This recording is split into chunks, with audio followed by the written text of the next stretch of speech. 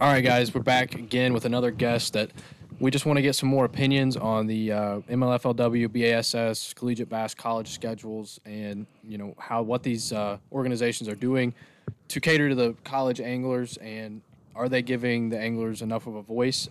So today we're joined again by Chase Serafin, who is a MLFLW Tour Pro now, and he fished at Adrian College, so he's been around the block. He knows, he's fished these college events. Yeah, he was kind of he was a part of a couple of the scheduling conflicts in previous years, so he knows a little bit about that. And so yeah, Chase, what's kind of what's your thoughts on this whole deal?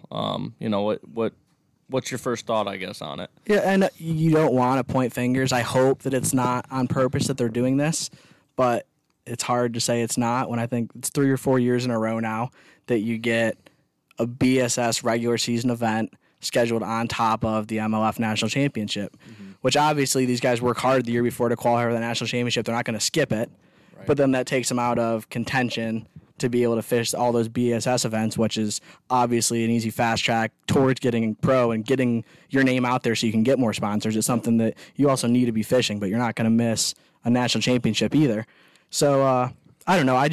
If they are doing it on purpose, I just think it's selfish. I mean, it's kind of their own petty thing, and it's the only ones that are really affected by it are the anglers. It's not like any of them are getting a one-up on the other. The anglers then just have to make that choice, and they have to skip something, which I think is just unfortunate. You guys want to be able to fish everything they can. And I don't think, I there's no way that I think they're doing it per se on purpose. I think that I think it's more of a lack of communication. Communication. Yeah, right? I mean, it's obviously there's a lot of scheduling that goes on both ends of the spectrum, from MLF to BASS. Like they have to schedule these things way out in advance. Yeah, and these guys, they're scheduling some of this stuff like 3 years in advance. Right. So I don't know that it is on purpose. Right. But I think somebody's got to budge. And if someone releases their tournament schedule first, or maybe they just need to talk to each other and have that conversation. That sounds like an easy solution. Yeah. You would think. I would say so. Yeah, I don't know exactly. I don't know what the deal is behind the scenes. But, obviously the anglers, from seeing what's going on, have thought something's going on that we don't like. And like you said, it's the third year in a row now, and it's like, hey, come on, let's stop doing this. Like you said, even if you do schedule 3 years out, now this is a problem for 3 years.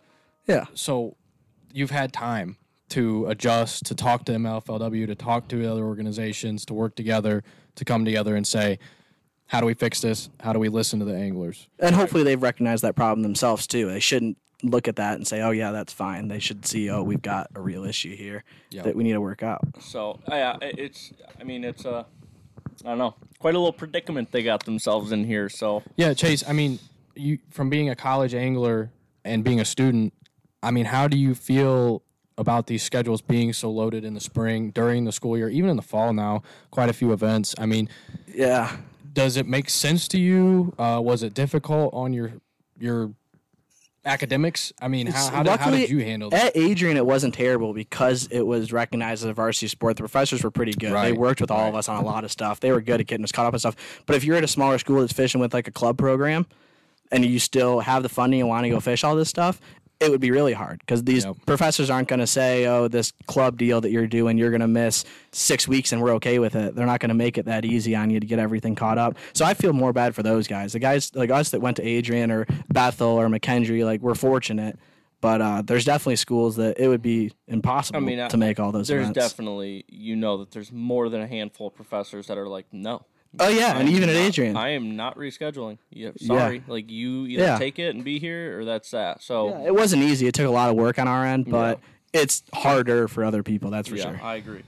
No doubt. Well, that's good stuff. I mean, we just really wanted to get opinions from guys within the sport still, guys who fished in college, and just see, how much of a voice we can get behind the anglers that are currently in college, like Hayden Scott and Griffin. And I don't think Hayden was attacking anyone. I think how he posted everything was worded great, and he just kind of brought it out of, hey, guys, we need to look at this, and someone needs to do something. Because you want to fish for school of the year, and you want to fish for a national championship, and right now you can't do both. And that needs to change. Difficult to do both. Yeah.